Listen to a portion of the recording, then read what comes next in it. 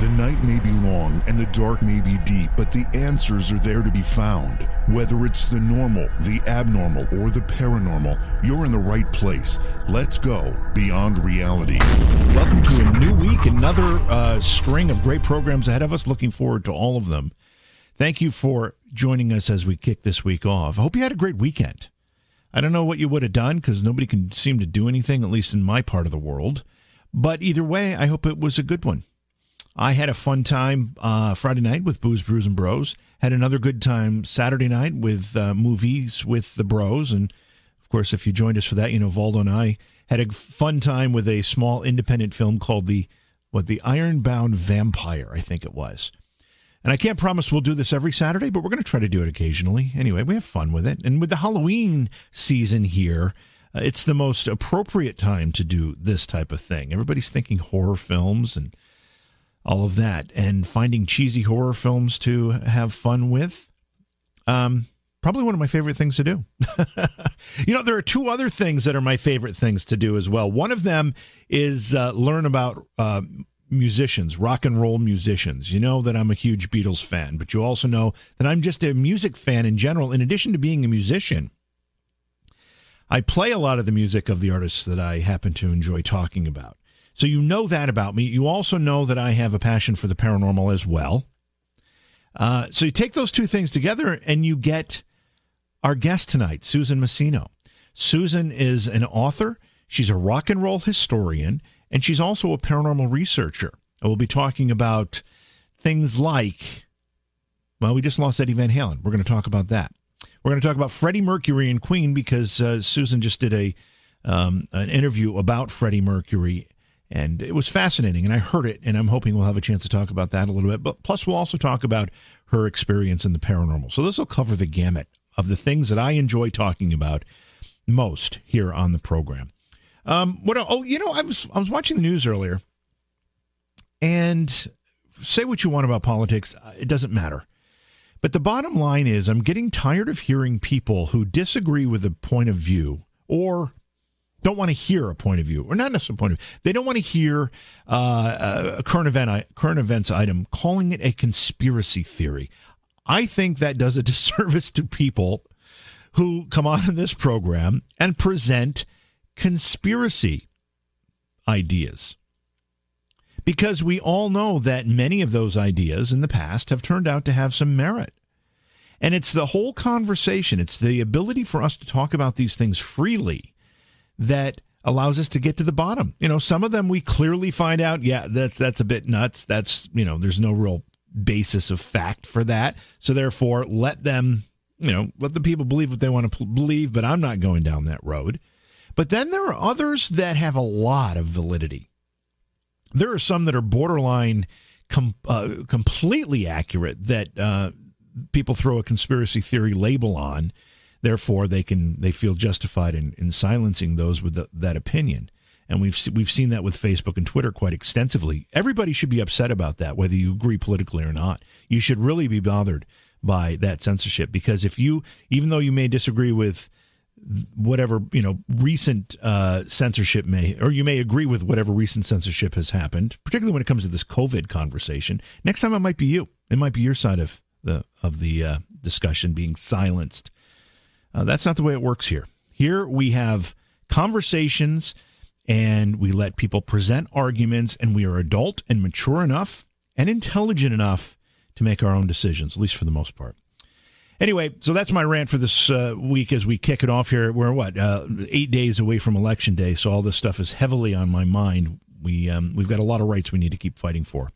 But that's not what we're going to talk about with our guest tonight, Susan Masino. As I said, she is an author. She's a rock and roll historian. She's also a paranormal researcher. And we're going to bring all that together with some fascinating conversations tonight. And I'm looking forward to it all. And we have a lot to get to, so I'm not going to waste any more time. I am going to take a quick break here, get our guest ready, and begin the conversation. It's Beyond Reality. We will be right back. Hey gang, JV here. You know that great nutrition can lead to a great life. Healthy, happy, rewarding. But that nutrition simply cannot be found in the foods we eat alone. Take a minute and assess your health, the way you feel, the way your family feels, the way your kids feel. Health is more than just feeling well. It's also making sure you have a strong immune system, especially in these trying times. Vitamins aren't enough alone. In fact, they have to be the right vitamins, the right supplements made from the most effective ingredients. Otherwise, they don't do the job. It makes the world of a difference. There's a new website you can visit that'll help you navigate these ideas and guide you to better health. There's no obligation.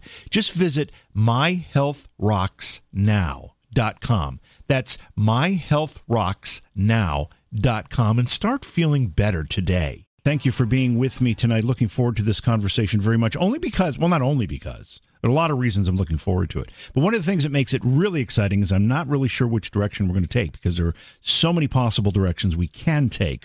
What I do know is our guest tonight is a returning guest. Susan Masino is with us. She is an author, a rock and roll historian, and a paranormal researcher. We're going to talk about a whole bunch of things that relates to all of those topics. But Susan, welcome back to the program. Great to have you with us again.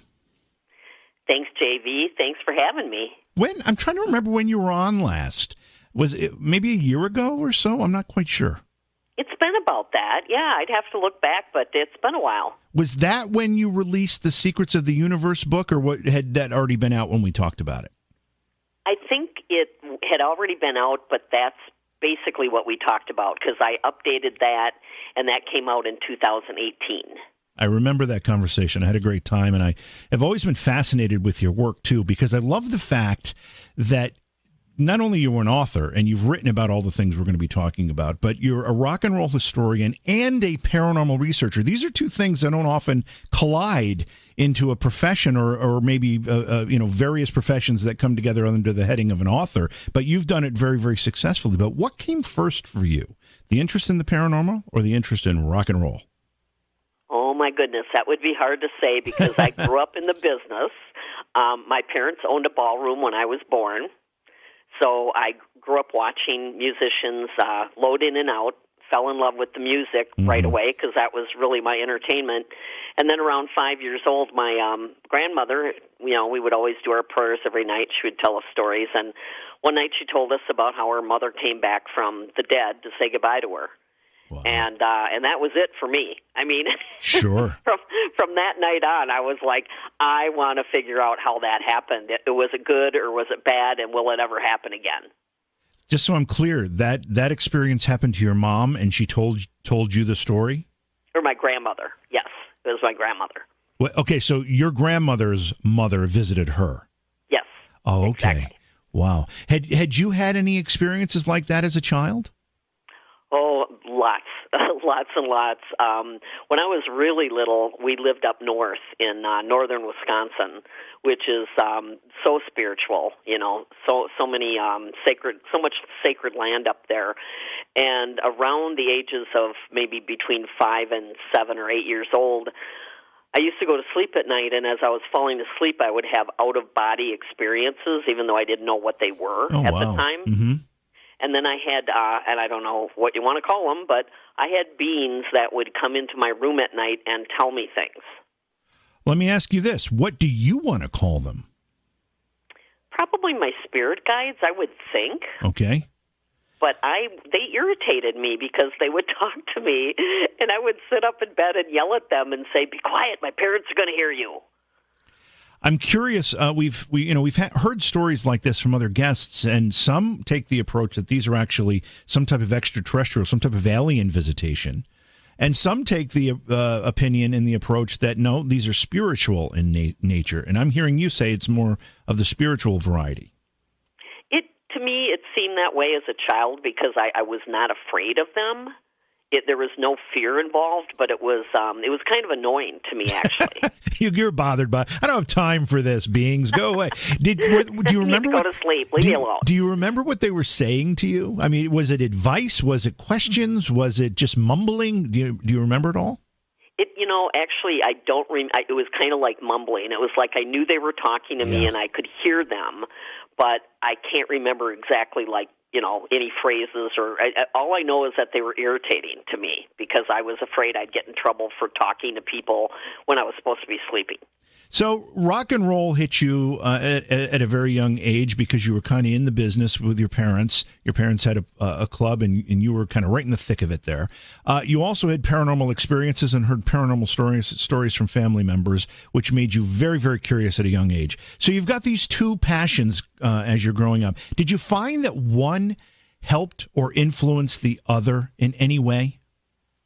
I think that they definitely intertwined many, many years ago because, I have prophetic dreams, and I have had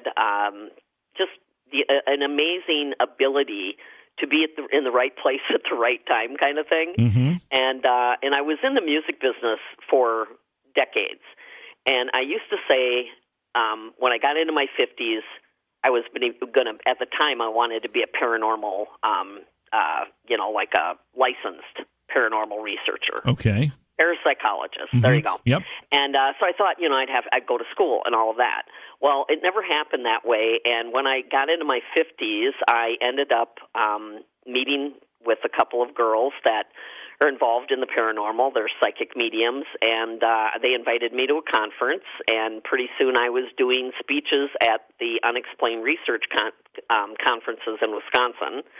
I did, actual speeches on synchronicity because my whole life is all synchronicity, and so with people like Bon Scott dying after I knew him for almost 3 years, and he died, and then he starts visiting me in my dreams, and they just intertwine constantly. Wow. You may have just answered this next question, but you might have other answers that you can give as well. But have you had any paranormal experiences that relate to your intimate knowledge of rock and roll personalities? Oh, absolutely.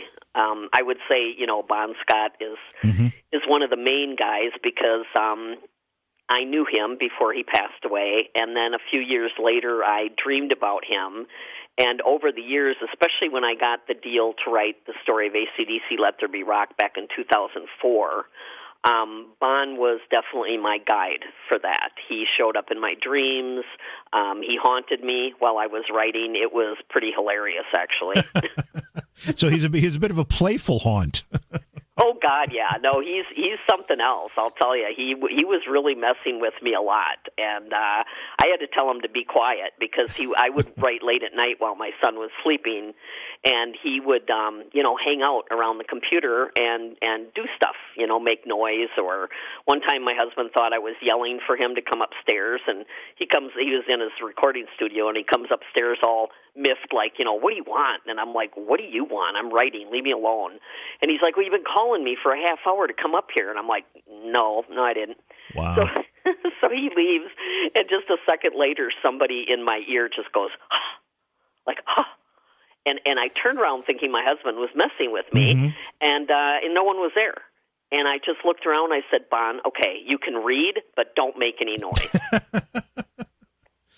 All right, he was so around a lot. You must be maybe solely qualified to answer this next question, which was presented so aptly by the Righteous Brothers. Is there a rock and roll heaven? Oh, God, there should be. There better be. I'll be very mad if there isn't. Yeah, and to finish the line, I bet they have a heck of a band or whatever the lyric is. With knowing some of these rock and roll icons that have passed on, have you made efforts to contact them? Or in the case of Bon Scott, did it just, you were just minding your own business and he's messing with you? Well, Bon he's always in my prayers. He always was. But until the book deal came through, he really started making his presence known. And I had never written for a big publisher. It was a very big job for me to cover 32 years of history of a band that, most everybody knows more about than I do. Yeah. There are so many experts out there.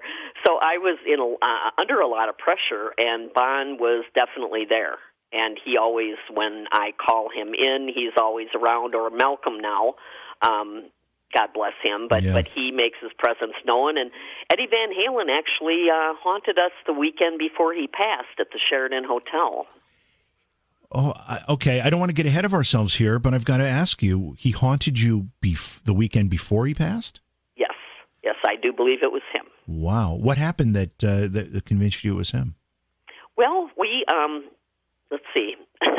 On October 2nd, the night before my birthday, I hosted a book signing at the Sheraton Hotel in Madison, and they had redone. Is that Madison, Wisconsin? Yes, Madison, Wisconsin. Okay. And this is the same hotel that back in 1978, Van Halen pretty much destroyed the 7th floor. And then they dedicated, one of the dedications on the back of their second album is to the 7th floor of the Sheraton. So we were there for a book signing and my birthday and the unveiling of the Roth Room, which is a conference room on the 7th floor. And all the displays, they have tons of things framed, old articles I sent them, pictures, that sort of thing. And at some point, those will be put out into the hallway so everyone can see them. That comes into the Sheraton, goes up to the 7th floor. But when I first walked into the Roth Room, I just blurted it out. I said, "Oh my God, Eddie and Alex are going to hate this," and and I didn't mean to hurt anybody's feelings, but it kind of should be called the Van Halen Room, if you know what I mean. Right. So the first night we were there, we had the book signing. It was very, very well done, like under 20 people. Everybody wore masks. It was really nice. They had a big birthday cake, and so that night I'm trying to go to sleep, and we kept hearing things. I was there, we had 2 rooms, 3 other girlfriends with me, and we kept hearing things, and I said that Eddie is haunting us. I'm thinking Eddie Money, because Eddie Money had already passed, and Eddie had played, I had partied with him at the Sheraton. Mm-hmm. He stayed there several times. So I kept calling this guy Eddie. So the first night I'm trying to go to sleep after the book signing, I cannot sleep. And somebody comes up and breathes into my left ear, like really audibly, and where you could feel the breath on your skin. And I'm so tired at that point, I'm just thinking to myself, I'm like, oh, really? Okay, that's real nice. All right, whoever you are, you need to leave or climb in and help me go to sleep. And that was it. I went to sleep. The next day, I mentioned it to my friends, and we had a laugh over it. And then the night of my birthday, we picked up food, we hung out, it was just the 4 of us. It was a very fun night, but we stayed up super late, and I'm in bed, my girlfriend's in the bed next to me, and in the dark, in the middle of quiet, she lets out this blood-curdling scream. And if she wouldn't have burst out laughing, I would have been out the door so fast. It was just like, when someone screams like that, and then she's laughing, and I'm like, are you all right? And she's like, well, yeah, I'm just laughing because I woke myself up screaming. And I said, well, what did you scream about? And she says, there's some guy in here. He shoved his face in my face and scared the hell out of me. And again, I said, Eddie, just go to bed. Leave us alone. And then 48 hours later, Eddie passed. And it was just so strange. And like the day that I checked out, I'm driving out of the parking lot, Jump comes on the radio. Mm-hmm. And I have a feeling that Eddie might have had a little bit of fun over the weekend before he chose to leave. So I have to ask you, as a put your paranormal researcher hat on for a minute here. Do we have an explanation or understanding how someone can haunt before they pass? I assume it has to do with something with out-of-body experiences, or maybe even straddling the line between life and death. Oh, definitely. I think that especially with Eddie, who had fought, with his health for a long time, I think that when you're getting ready to transition, a lot of people see people that right before they die, like they show up in their dreams, or they thought they heard from them or somehow got a message from them. And I truly believe that, when you're ready to cross over, you might do all kinds of things. Like, you might have a few stops to make. Yeah. Well, we also know that, there are people that have had near-death or out-of-body experiences where they do cross and then they come back. So, again, that's kind of in my mind, a straddling of that veil of between life and death. Let me just take a kind of an aside here and ask your opinion about something. We've all heard of the 27 Club. Eddie Van Halen was not 27 when he passed away, but a lot of really important and iconic musicians have been 27 when they've died, way too young to leave this earth. Do you have any thoughts on why? Is there something about being at that level of A, genius, and B, musical success that makes you a candidate to die like that? It is interesting because if you're into numerology, our lives go in 9-year cycles, okay?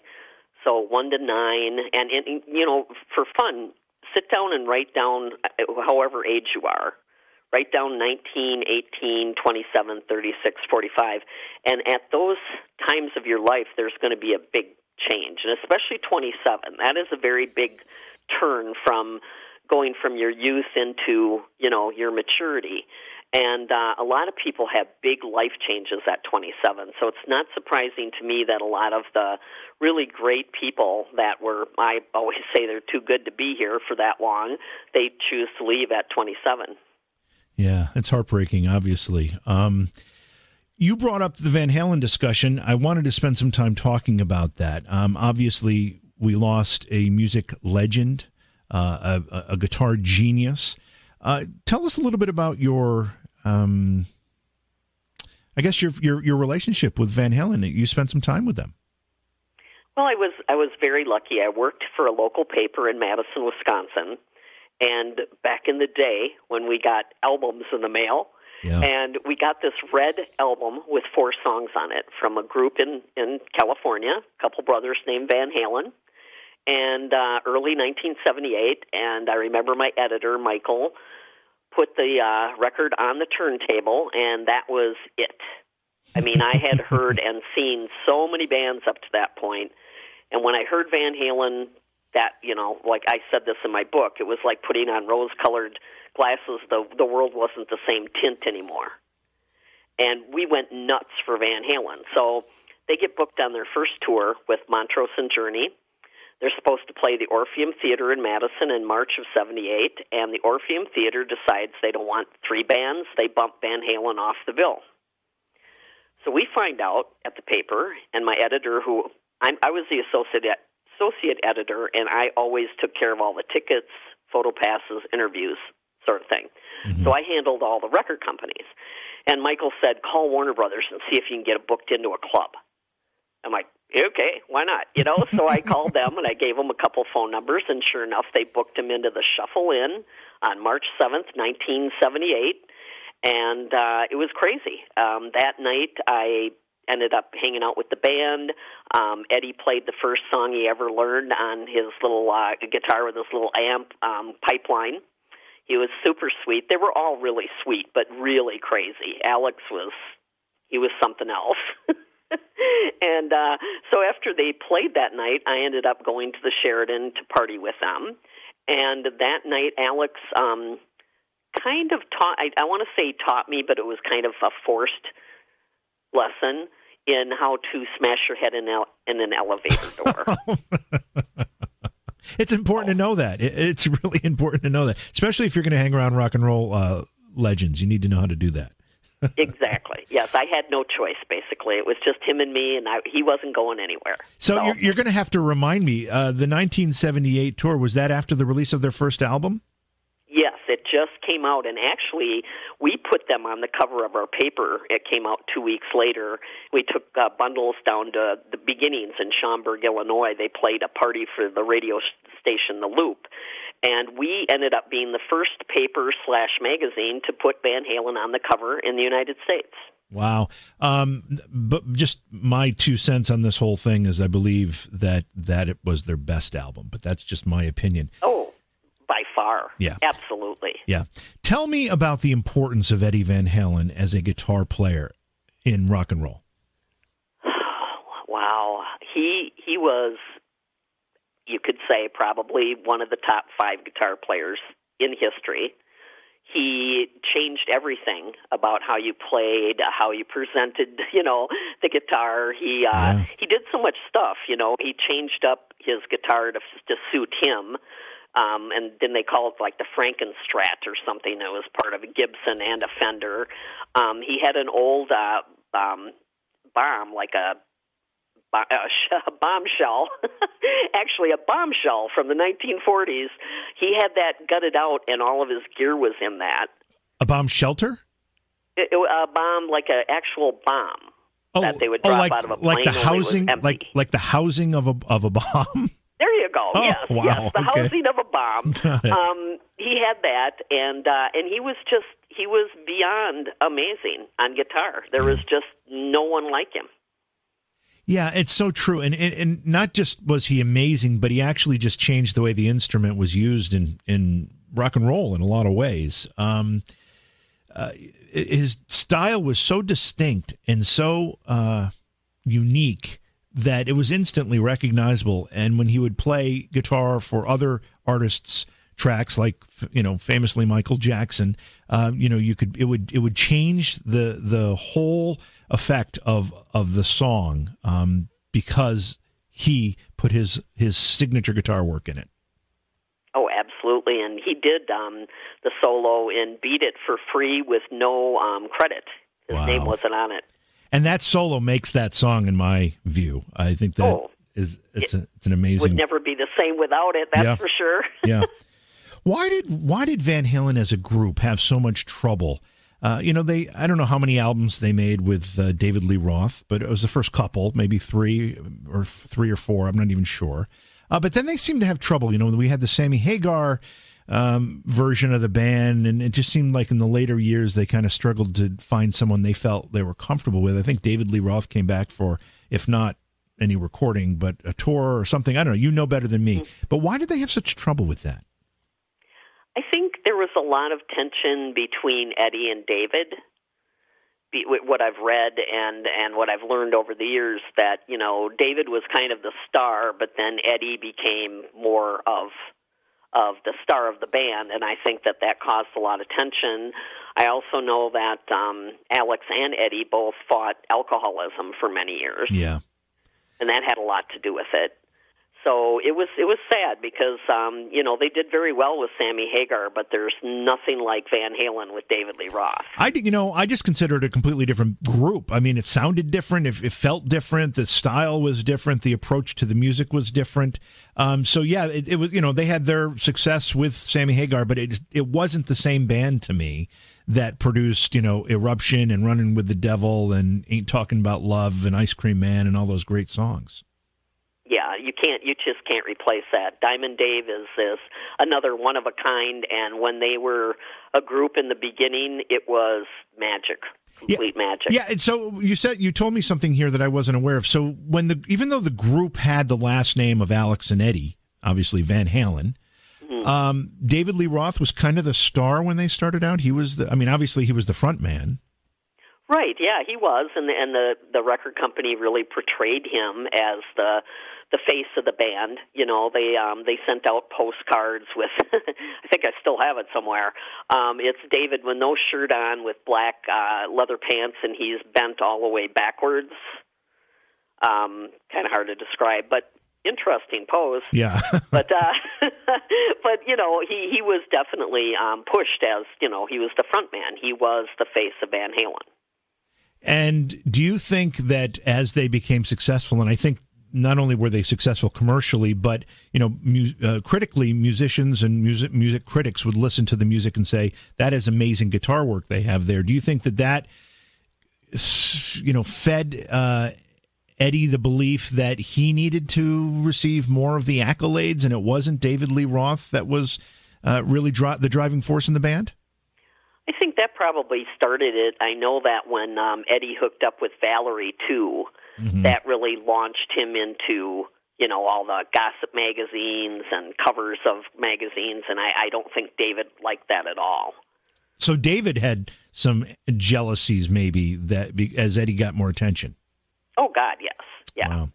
I know that, again, those are great songs. And then David Lee Roth goes on and records I'm Just a Gigolo or whatever that was, which was a fun song in its own right. But it's just an odd choice to go from a rock and roller as he was to I'm Just a Gigolo. Oh, I know. And, he had a couple of great albums, though, when he had Steve Vai on guitar. Yeah. And the Bissonette brothers on drums and bass. And, I thought that a couple of his albums were really good. Was I right? Did he come back to the band at some point? Yes. Recently? They did a tour, I think it was, I want to say 2007, and there might have been something more recent that I know that they did.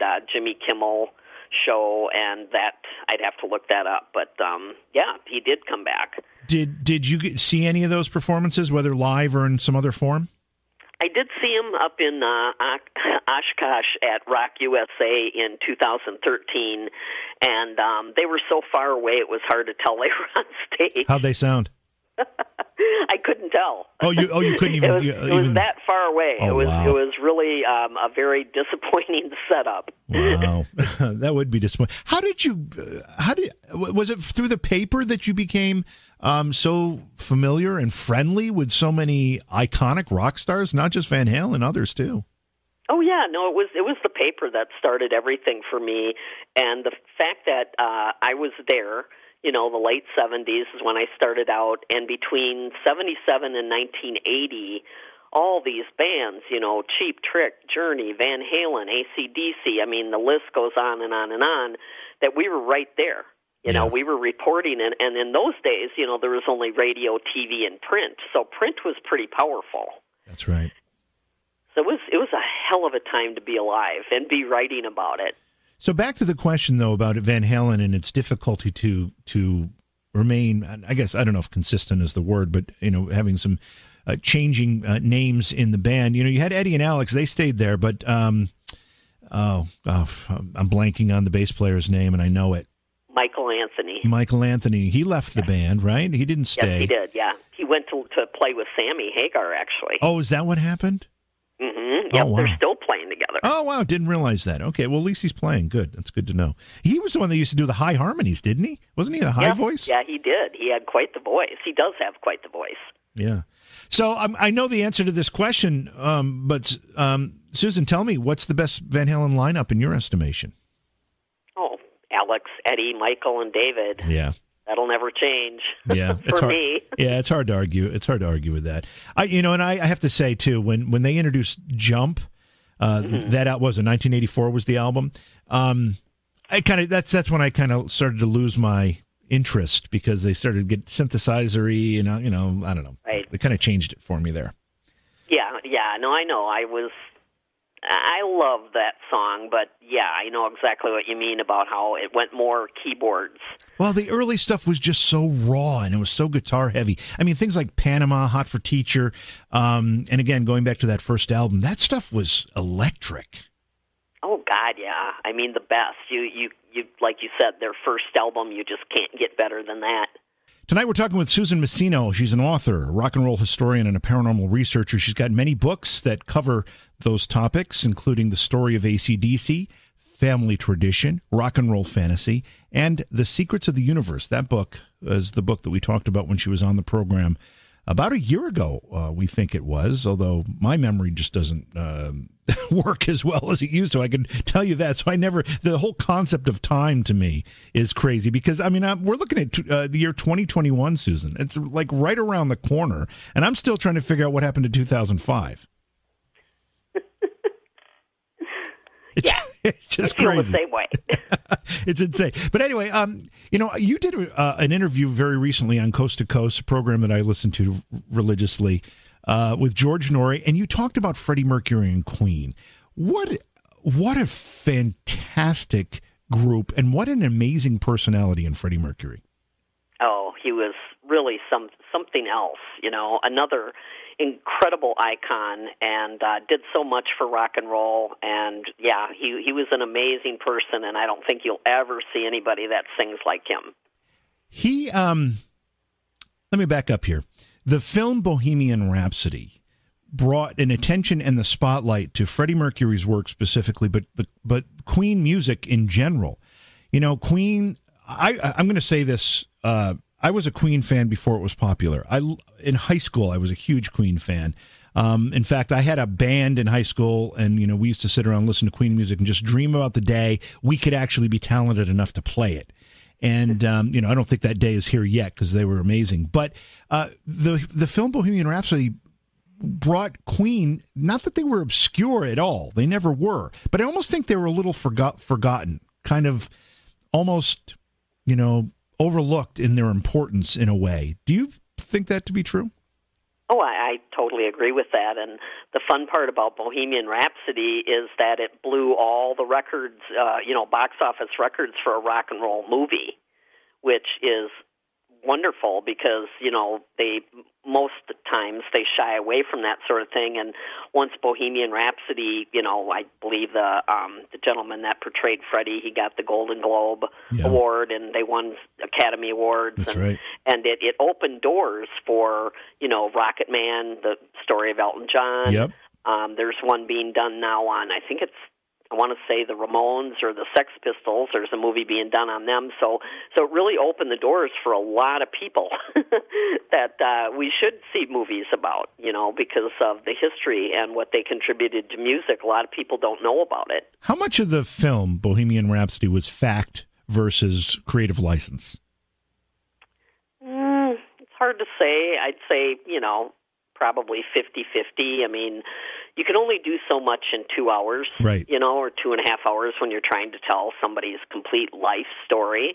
But I think they did really well with it. I do believe some things were a bit, glossed over, if you will. Mm-hmm. But all movies do that. They can only cover so much. There are a lot of things about Freddie Mercury that would make him an interesting subject for a film. Obviously, he was an amazing talent. He was also part of the gay community, which was unusual, not unusual for its time, but it was not nearly as well as accepted or understood as it might be now. He died of AIDS, one of the early celebrities to contract that disease and die from it. But when you put all that together, how would you describe or define Freddie Mercury as a person, and why were we so fascinated about his life that we made that film so successful? Well, I think, his talent alone, his ability to sing, he had almost a 4-octave voice. His writing ability, he wrote music in all genres, it was rock and pop and a little bit of disco and so many things, and personally he was a very kind and very soft-spoken person compared to what you saw on stage. And he was very low-key about his lifestyle and, his sexual orientation. He honestly didn't even admit to being gay, I believe, until right before he died. Right. And he didn't admit, according to the film, this is, the only reference I have, is that he didn't really even admit it to himself right away. Right, yeah. No, he was with a woman. He was engaged to her, I believe Mary, her name is, for about 6 years. And they split up, but he remained very close to her. And actually, when he died, he left most of his estate to her. Wow. So, and he told her that. He said, if we would have been married, if he hadn't been gay, she would have ended up with it all anyway. I fully respect the talent of Freddie Mercury, but I also believe Queen is one of those bands, like the Beatles, where the whole is greater than the sum of its parts. Together, they made magic that they probably couldn't have done individually. Would you agree with that? Oh, yeah. Yeah, I think it was, again, like you said, like the Beatles or anyone else, when you get that perfect mix of people and the fact that they could, compose the way they did. I mean, so many cool things. I mean, Bohemian Rhapsody, the song, 6-minute song. Yeah. And the record company didn't know what it was about, and they didn't want to release it because it was too long. And now, you hear it every day on the radio. I always get a laugh because it's like, it's 6 minutes. I always find an appreciation for that. And you mentioned, the days when they would send albums to you when you worked at the newspaper. I was working in radio in those days, and they did the same thing for the radio stations. You'd get a box every day with 4 or 5 albums in it with the new releases from all the record companies. And, and there were some concerns about playing songs of any length. 3 minutes was kind of the thing you wanted to be around to make timing work out and not get people bored. But when Bohemian Rhapsody was released, it really wasn't that successful. It didn't become a success until later. Now it's become an anthem. Oh, yeah. No, and the movie Wayne's World is what really, helped out Queen quite a bit with them playing the song Bohemian Rhapsody in the car, and Mike Myers and his buddies are jamming along and everything, and that really boosted the visibility of that song. Yeah, and I think it charted then. It may even gone to number one. I don't know, something like that. I know it charted, and then it charted again. It's like charted 4 times or something like that. It's quite an amazing piece of work. But we talked about Eddie Van Halen and we talked about guitar players, and I think Brian May is one of the most amazing guitar players, not just for his skill on the guitar, but for his skill in guitar orchestration and arranging. You listen to those Queen songs, there's so much subtle, almost symphonic orchestration of the guitar work that it puts it in a league by itself. Oh, definitely. Yeah. No, they're all amazing. I mean, Queen is, I think, one of the greatest bands ever. Yeah. So.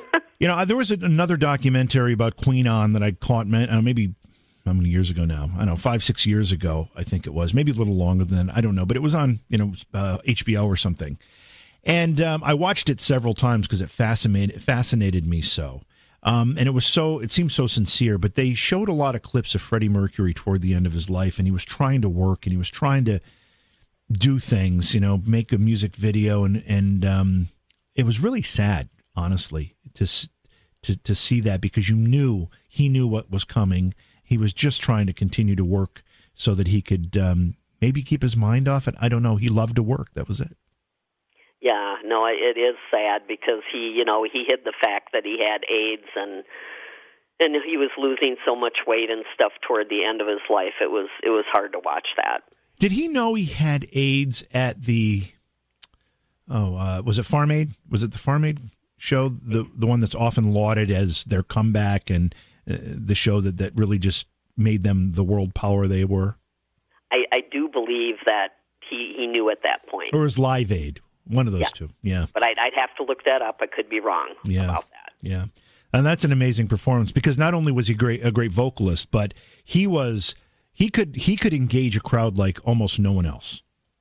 Oh, I know, and that's what Brian May said about him too. Is that he could be in front of 50,000 people, and he could grab the person in the very back row, and bring him right into the show. I mean, he just had a way of capturing people's attention no matter how many people were in front of him. Yeah, and going back to the point where I believe, and you agreed with me, that this band, Queen, was greater than the sum of its parts. Individually, they weren't nearly as effective.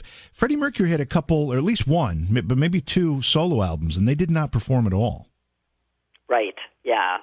They, he did some stuff on his own, but again, without the guys around him, That's right. It just wasn't the same kind of magic at all. Yeah, well, you almost become, and everybody does this, regardless of whether you're a musician or you're an actor or you're a radio host. You can become a kind of a caricature of yourself if you don't have somebody else kind of pushing you, their direction against your direction, and somebody else pushing their direction against both of your directions, and that's what brings people into that. I'll use a music metaphor, groove. Oh yeah. No, it's always somebody, competing against the other, or even John Lennon and Paul McCartney. Exactly. They competed for who was going to write the best song, and we know they only wrote about 1,000 of those. They're amazing. My favorite group, by the way.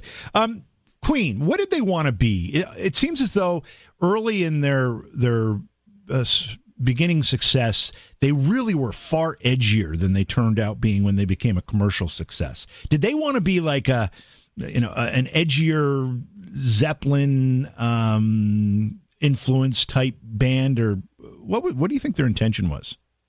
I think it was totally driven by the songs they wrote, and Freddie was one of the main writers. He wrote on their greatest hits album, he wrote 10 out of the 17 songs. Yeah. So I think it was, I don't know if they set out to be anybody but themselves. They were so unique in so many ways that try to compare Freddie with anybody else singing at that time. Yeah. Yeah, it's certainly unique. And again, using Bohemian Rhapsody as a pivotal song in their catalog, you listen to the orchestration of the voices, and Freddie Mercury, overdubbed 10 times or 20 times or whatever it happens to be. All the guys had great voices in that band, and they all added to that. But he had a vision, kind of like a Brian Wilson thing, where it was all in his head, and he got it into that. He got it down on tape. He made it work.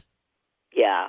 No, I even read that he used to like to write in the bathtub, And one time he had them bring in like a keyboard or something into the bathroom so he could get some stuff down while he was thinking about it. Yeah, you know you're a success when you can have somebody bring a keyboard into the bathroom while you're in the tub so you don't have to get out to write a song. That's hilarious. Exactly. I do remember. That's the epitome of being a rock star. I do remember, and it brings me back to this point where what did they want to be? I do remember a quote from Brian May. I think it was in that earlier documentary I mentioned where, they were making the music they were making, and then Freddie Mercury brought in Killer Queen, and it was something completely different from anything they had done. It was far more poppy and, had all these orchestrations and these vocals. And Brian May kind of scratched his head, is this really what we want to do? And then it was hugely successful. And and Brian ended up saying, yeah, Freddie, you were right about that. Yeah, Freddie was right about a lot of stuff. Yeah, he really was. We're talking with Susan Masino tonight. Again, her website is her name, SusanMasino.com. Masino is spelled like casino with an M. A lot of books to your credit. If someone wanted to get an introduction to your work, Susan, particularly the rock and roll stuff, which book would you recommend they start with? That's a tough one because the first book I wrote, it's hard to get a copy of, and I'm working on getting it re-released, but it's called Rock and Roll Fantasy, My Life and Times with AC/DC, Van Halen, Kiss, ... And it covers from 1977 to 1980 and follows the trajectory, of AC/DC's rise to fame, but also, hanging out with Van Halen, Ted Nugent, Emerson, Lake and Palmer. I mean, I got to meet everybody, all my idols I got to hang out with. That is so cool. That is really, really cool. I've had a lot of fortunate meetings in the film world. I know a lot of film celebrities. But one of the things I don't know a lot of is musician celebrities, my heroes. And I mean, I would love to meet Paul McCartney, Ringo Starr, the two remaining Beatles. I do know Sean Lennon. I wouldn't say well, but I know him well enough to say hello. Oh, that's cool. Yeah, I love him. He's so cool. Fortunately, the Lennon family has a rural farm about 20 miles from where I live, and my sister owns a bar restaurant in the town that I live in, and they happen to like it. Sean and Yoko used to come in quite a bit, and they used to come hang out, so it was kind of cool. Oh my goodness, that's awesome. That's pretty cool, right? Let's talk about the paranormal some more. As a paranormal researcher, what type of work do you enjoy doing the most? Is it going out and doing paranormal investigations? Is it more academic book work that you appreciate, or is it? You tell me what it is. Well, I'm always learning something, so I'm constantly learning, reading, studying, and I love the good old ghost stories, that have endured for decades. Those are my favorite. I live in Savannah now, which is one of the most haunted cities in the United States. That's right. And I choose not to investigate here because I have enough traffic to deal with as it is. Don't need any more. I don't go looking for it. Right. But it's just fascinating to me, and I love everything about it. I love finding out about it. I have investigated Deadwood, South Dakota, Bobby Mackey's in Wilder, Kentucky. Just lots of creepy places, and they're not always fun. I'm just going to say that I was poisoned, if you will, at Bobby Mackey's. Poisoned? Are you talking about a spiritual poisoning?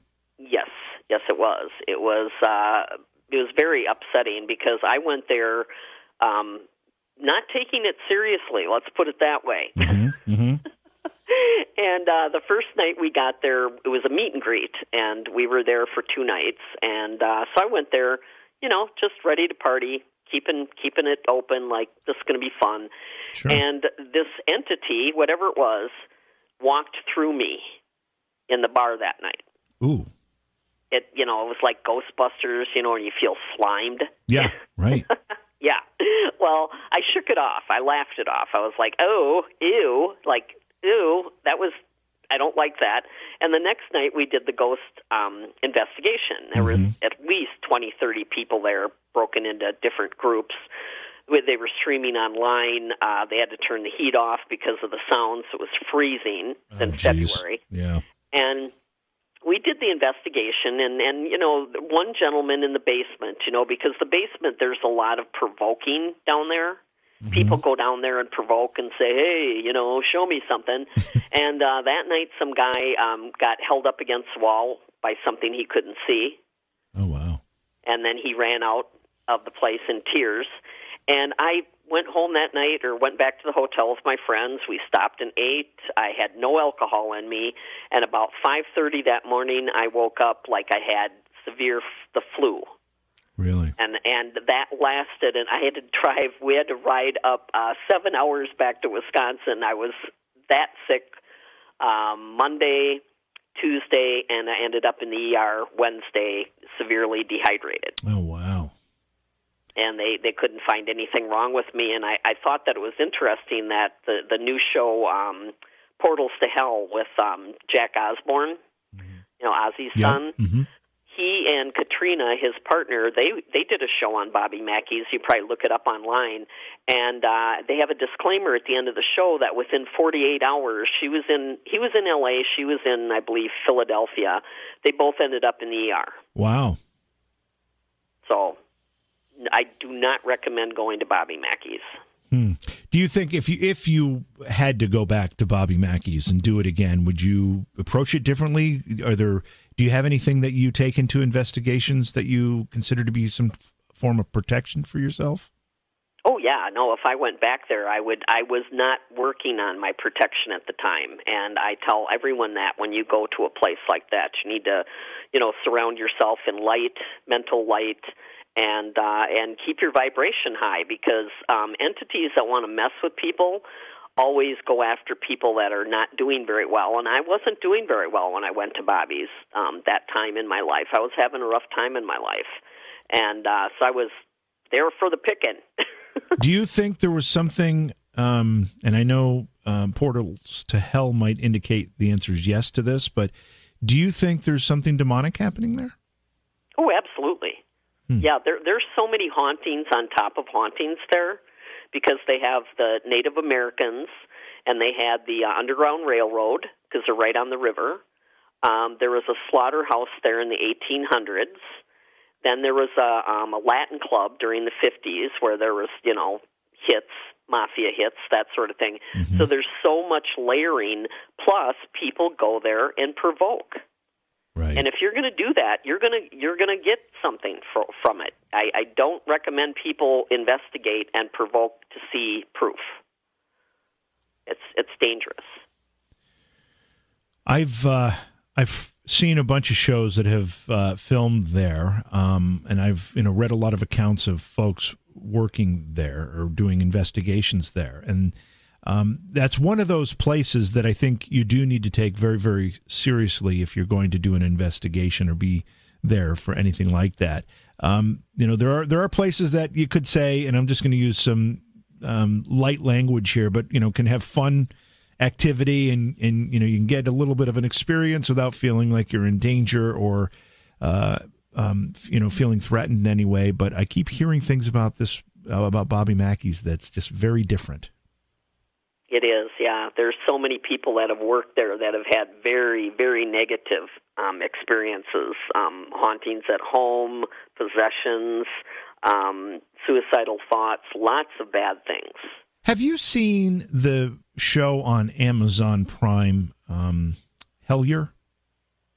I have not. No, I've heard of it, but I haven't seen it. The reason I bring it up is because one of the conclusions they make in 2 seasons of episodes, I think there's 6 episodes in each season of this, and I don't know if they plan on coming back or not, but they keep talking about synchronicities, and they almost drive that word to the point where you don't want to hear the word again. But their points are valid, and you talk about synchronicities too. Oh, yeah, everything. I mean, once you get into the flow of synchronicity in the universe, you can pull off almost anything. How does that work? Tell me what you mean by that. Well, synchronicity to me is being aware of things around you and little messages and signs that most people don't notice, whether it's numbers. A lot of people claim that they keep seeing 1111 over and over again, and supposedly when you notice that, it's kind of the universe's way of showing you that you're right, you're in the right place at the right time. And I always say, like, when you're late somewhere, let's say, you're running late, you get there late, but maybe you just missed a car accident that you would have been stuck behind for an hour. So once you get into the flow of noticing that, life gets to be very interesting. You know what I've noticed? Manifesting goes. You know what I've noticed about numbers, and you tell me if this is synchronicity. When I go to, and you can't do that now in New York because all the bars are closed, but I used to go out, meet a friend for a beer now and then, and they have this lottery game that plays at bars in real time called, Quick Draw, it's called here in New York. And every time I walk in and I sit down, my numbers keep coming up. But then I play the game and they stop. Is that some form of anti-synchronicity? Yeah, it could be. It could be maybe like, no, we don't want you gambling, so you're not going to win anything. Oh, but then if they didn't want me gambling, why would they tease me with my numbers every time I'm in there until I actually play the ticket? It's so infuriating. It's not fair. No, it's not fair. It's not fair. It doesn't make any sense because some people, it's weird because somebody said one time that people that win the lottery are people that are given a chance to be better, to be better people, and usually it doesn't work out that way. Well, I'd like to have a chance at it. So if they just give me a shot, and then I'll even write about my experiences, and then they can judge whether it made me better or not. Exactly. So your book that we talked about last time you were here, The Secrets of the Universe, you talk about synchronicity, right? And you also talk about manifestation. What inspired you to write that book specifically, especially after having written about rock and roll? Well, I always, as I said, I've been into the paranormal my entire life. When I was a kid, I used to read books by Hans Holzer because that was the only books you could find. Yeah. And it's an amazing, the synchronicity and everything. I call it my primer to the paranormal because it's 7 chapters on 7 different subjects. And they're kind of like a little sample of like, here, check this out. Are you interested? So it's kind of my introduction way of inspiring people. And my life has been a series of synchronicities and following, the right direction at the right time. I've been very lucky with that. But I like to inspire people to do the same because we can manifest our own reality. It's just most people don't realize that. You talked about synchronicity. You say that we miss the signs, or many people miss the signs. They don't really understand what they're either looking for or what they're being shown. What are ways that we can be more alert and pay more attention to these synchronicities? I think, just paying attention to, like, the numbers around you and even the signs. I get a kick out of when I go on a road trip. I read the big semis that go by. And it's almost funny, it's kind of like Jim Carrey in, when he plays God. He's asking for signs, and the truck in front of him is full of signs. He doesn't see that they're all signs, and they're, give me a sign. And, well, we're giving you every sign we can think of. So I wanted people to become curious and explore, if you're into numerology, mental light therapy, working with your chakras. I did numbers on Bon Scott, Malcolm Young, and Angus Young, which is really cool because they all have the same combination in different parts of their charts, which makes it, very logical that they fit together so well. But, and then I have ghost adventures, past lives, I talk about that a lot. So it's just kind of, a little introduction to the things I believe in. Let's talk more. We talked about the synchronicity part. Talk more about the manifestation part. What do you, manifestation can mean a lot of different things. In terms of what you wrote about in the book, what does it mean? It means that you create your own reality with your thoughts and your words. And most people don't realize that, words are very powerful because they're a vibration. So what you say and what you think is part of what you see in your reality. Like people, that complain all the time and they think, oh my God, my life's never going to get better. This is wrong. That's wrong. Well, they keep getting that because that's what they talk about. And I like to say that the universe is like a computer that doesn't judge. It takes the information that you put out and sends it back to you. It matches what you're thinking about. So if you're thinking about failure and you're never going to get anywhere, that's what you're going to get, because you've already decided that's the outcome. So when I was a kid, I used to read biographies like crazy. And the reason why is that I wanted to know what made people different. How did they make their dreams come true? I wanted to know the secret.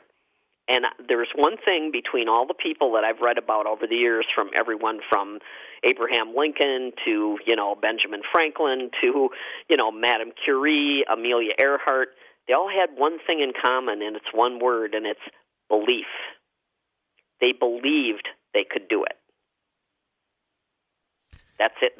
If you can believe you can do something, you're going to do it. Is that another way to say the power of positive thinking? Absolutely. Absolutely. And it's hard, I battle with it every day. We're in a polarity world, negative, positive. There's good and bad and everything. And to stay positive all the time is a job. Yeah, especially this year. Yeah, especially this year. That we've had more than our share of challenges in 2020, that's for sure.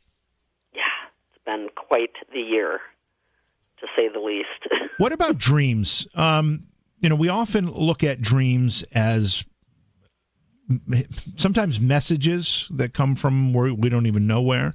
Sometimes inspiration. In fact, we use the word dream as synonymous with our goals and our ambitions and our the best case scenario. But you link manifestation and dreams too. Oh, definitely. Yeah. I mean, I've had lots of prophetic dreams. People, that I haven't seen in a long time, or people that have passed before. I get messages on, even when I wanted to know if I was going to get my book deal or not. I had some crazy dreams about that. That was telling me in so many ways that, yes, you're going to get this deal. It's going to happen.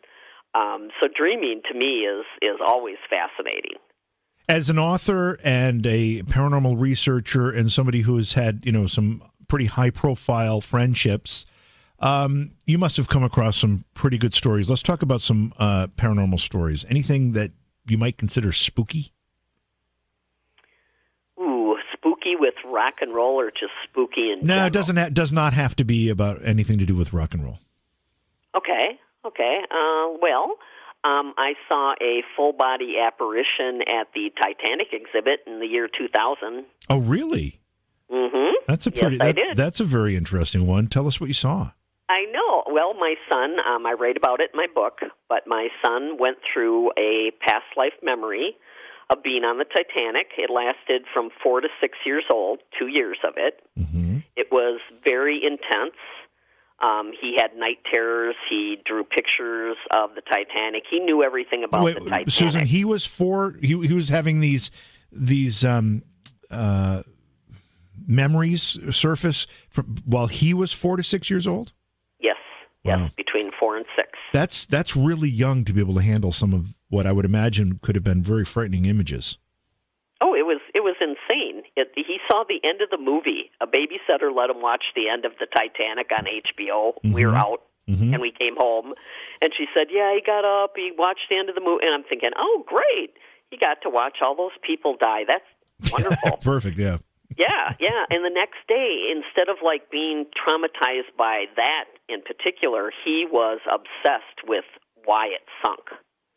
And he was drawing. In the first 2 weeks, he probably painted over 50 pictures of the Titanic. Wow. Everything, pencil drawings, watercolor, all from memory. He was never looking at a picture of the boat. But he was obsessed with this, and when they brought the exhibit to the Museum of Science and Industry in Chicago in the year 2000, we decided to take him there and to see if that would help, maybe turn the corner for him. And he, all the other kids ran around the museum like kids. My son had to look at everything, so we were in there for a couple hours.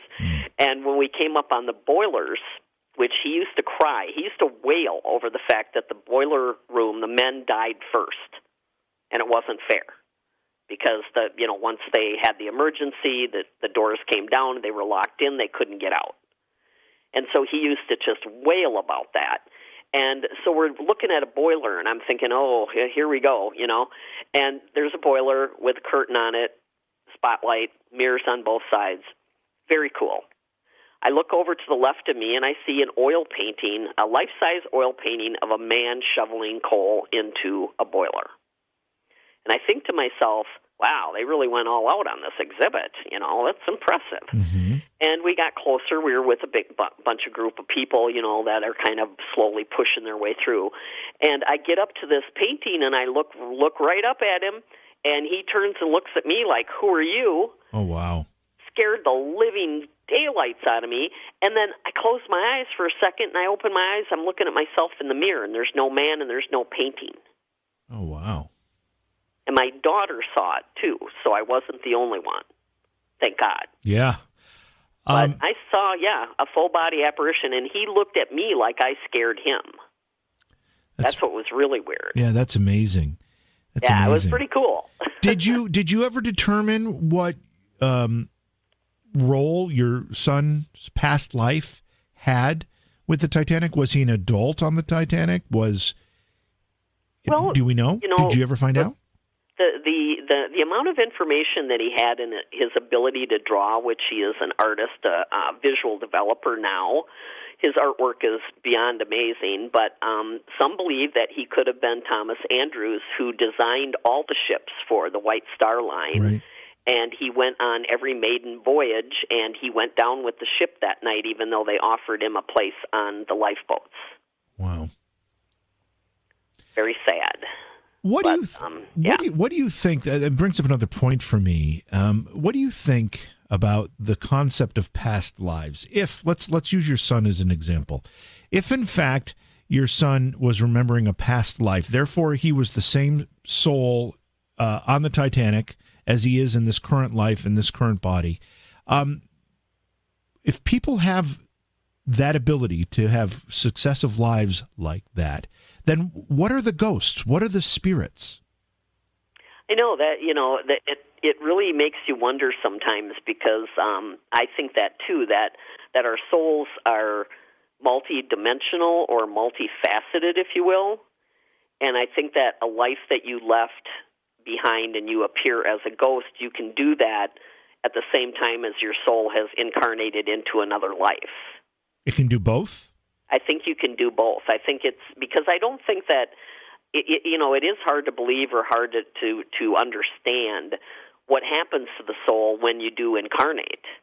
Does that person that you knew from the past, are they still there in some way? Right.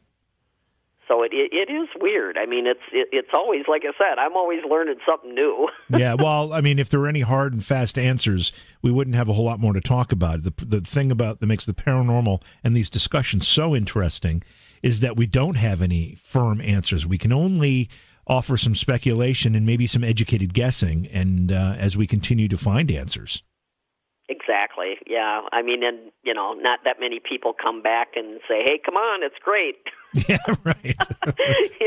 Walk this way. Right. But, it's always very fascinating. Although frequently people that have near-death experiences that visit the other side, even though briefly, will come back and say it was the most beautiful feeling, amazing experience, nothing but love. And they're no longer afraid to go back there. Yeah, you do. You hear a lot of that. And I have also heard people that have talked about seeing very scary things and definitely not liking what they saw. But again, I think that when you do transition, it has a lot to do with your state of mind and what you believe in. So I think that, people that feel like they're going to be punished after they die or whatever will create that because that's what they believe in. So I believe I'm going to have a lot of fun. I always say don't mourn for me because I'm going right back to 1960 Hamburg, Germany and getting drunk with John Lennon. Oh, that would be so amazing, wouldn't it? Yeah, that's my first trip right there. Wow, we just passed John Lennon's, what would have been his 80th birthday. Yes, yeah, on the 9th. Yeah. Yep. Yeah. And to think that he's been gone as long as he was alive, that's another sad milestone. It is. It's hard to believe that, it's 40 years ago and crazy. Tell me, I asked this in the beginning of the show, but I'm going to ask again. You've never made an effort to, say, do a paranormal investigation specific to your rock and roll interests, like go to, I don't know, Jim Morrison's grave, or do an EVP session or anything like that? I would like to do that. I've talked about one place I want to go to is the Surf Ballroom, where Buddy Holly played his last show. Oh, yeah. That's supposed to be very haunted. And so there are places that I haven't gone to yet that I would love to do something like that.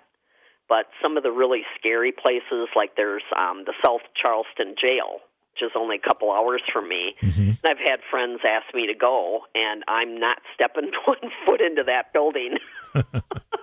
But the rock and roll stuff, there's a great picture of the ghost of Jim Morrison at his gravesite that somebody caught. They captured him. And it's very cool. It's like you can see him very clearly standing by his grave. Was that a recent picture, or has that been around for a while? I think it's been a few years. I'll look it up. If I find it, I'll send it to you. Oh, that'd be awesome. It is pretty cool. Yeah, definitely. What of all the rock and roll friendships that you've had over the course of the years, the people you've met, who's somebody or a group that you didn't get a chance to meet that you'd really wish you had, or hope you still can, or want to, or whatever? That's a tough one, because I wouldn't mind meeting Led Zeppelin. I have never met them, and I did go to Paul McCartney's press conference, and he called on me for a question, and I froze. So I did. Paul McCartney actually looked right at me and pointed and talked, and that was it. I froze. Oh, wow. I couldn't move. When was this? When did that happen? That was 1990 in Chicago at the end of his first tour with his band, and they had done like 113 dates, and that was the last night of the tour. Oh, wow. I actually saw him in Philadelphia in that tour. Oh, yeah. No, I ended up at the press conference not believing that it was okay for me to be there, because CBS, ABC, MTV, everybody was there. And I'm thinking, they'll throw you out before it starts. And I ended up in the front row, and at the end, Paul actually asked me, I had my hand up, and he said, blonde lady at the end of the front row. And when he looked at me, that was it. I couldn't remember my name. I couldn't remember where I was. You know what? I would probably have the same reaction. I blew it. I just completely blew my chance to talk to Paul McCartney. Wow. Your books are available on your website. There's information about not just your books, but all of your work, and the website is SusanMassino.com. But if somebody wanted to buy the books, Amazon, right? And yep. You can Amazon, or if they want a signed copy, just email me on my website, and I'm also on Facebook, easy to find. Any projects in the works? Well, I am working on a book of my life called Stories to Tell. Oh, cool. And I have a billion of those, so it's going to take me a while. And I am working on an essay on Tutti Frutti by Little Richard for the Library of Congress. Oh, very interesting. That's great. I have to ask you this question. The Howard Stern in me is going to come out a little bit here. But have you ever witnessed any of these rock and roll friends of yours do something that they probably wouldn't want anybody to know about? Yeah, absolutely. Are you going to write about those? Any of those? Nope. A friend to the end. And you know why? That's awesome. Is because 43 years later, AC/DC still talks to me. There you go. That's smart. And that's why. They trusted you enough to have you in their confidence, so you shouldn't betray them. That's wise. Well, I have to say I could have scooped them about 50 times in the last 20 years, but I never do. What do you think about the new work they're doing, the new studio work, right? They've got an album coming out, don't they? Yeah. They released their first single today, Shot in the Dark, video of that, and the album's coming out on November 13th. And right now I'm currently promoting my updated edition of the Story of AC/DC Let There Be Rock that just came out a month ago. Terrific. Yeah. One of the sad things about the digital age is I think it's made it more difficult for the music industry as a whole. And so we're not getting the volume of stuff that, at least that I remember us getting, when vinyl was the dominant medium. Mm-hmm. Yeah, it's I can't imagine what you do now to break into the business. It's changed so much. Breaking into it is one thing, and then being able to make money at it is another. I mean, as you know, revenue to the music industry has fallen by like 90%. It's something unbelievable. Yeah, I feel so bad, not only just for the performers, but the people that work on the road. And that's why people. And that's and that's why when people complain that to go see, I don't know, pick a band, whatever, even Paul McCartney. I mean, some of those tickets were in the thousands of dollars to see Paul McCartney, and people complain about that. But the bottom line is, these artists now, their only source of revenue is essentially their touring. Well, and actually if they're lucky, they break even on the tour. They make their money from merchandise. Right. That's right. Good point. But Paul McCartney, in my opinion, and God bless him, I love you, Sir Paul, but you're a billionaire and I'm not. Yeah. And I think $150 for a ticket should be about right. Yeah, I'll agree with you, and I don't want Paul McCartney getting mad at me, but we'll just leave it there. I don't care. So. Susan, thank you so much for being with me tonight. It's always so much fun talking to you. I'm glad you agreed to come back, and this won't be the last time we have you on. Oh, anytime, JV. I loved it. It was really fun. Thank you so much. Beyond Reality Paranormal is hosted by J.V. Johnson and produced by Orion Palmer and Slick Eddie Edwards. Like us on Facebook and subscribe to our YouTube channel. Please consider supporting the program either through your podcast platform, click on the link in the description, or on Patreon at Joha Productions. If you'd like to be a guest on Beyond Reality Paranormal, or you have a recommendation for a guest, contact our producer, Slick Eddie Edwards. Eddie is spelled with a Y, at slickeddieedwards@gmail.com.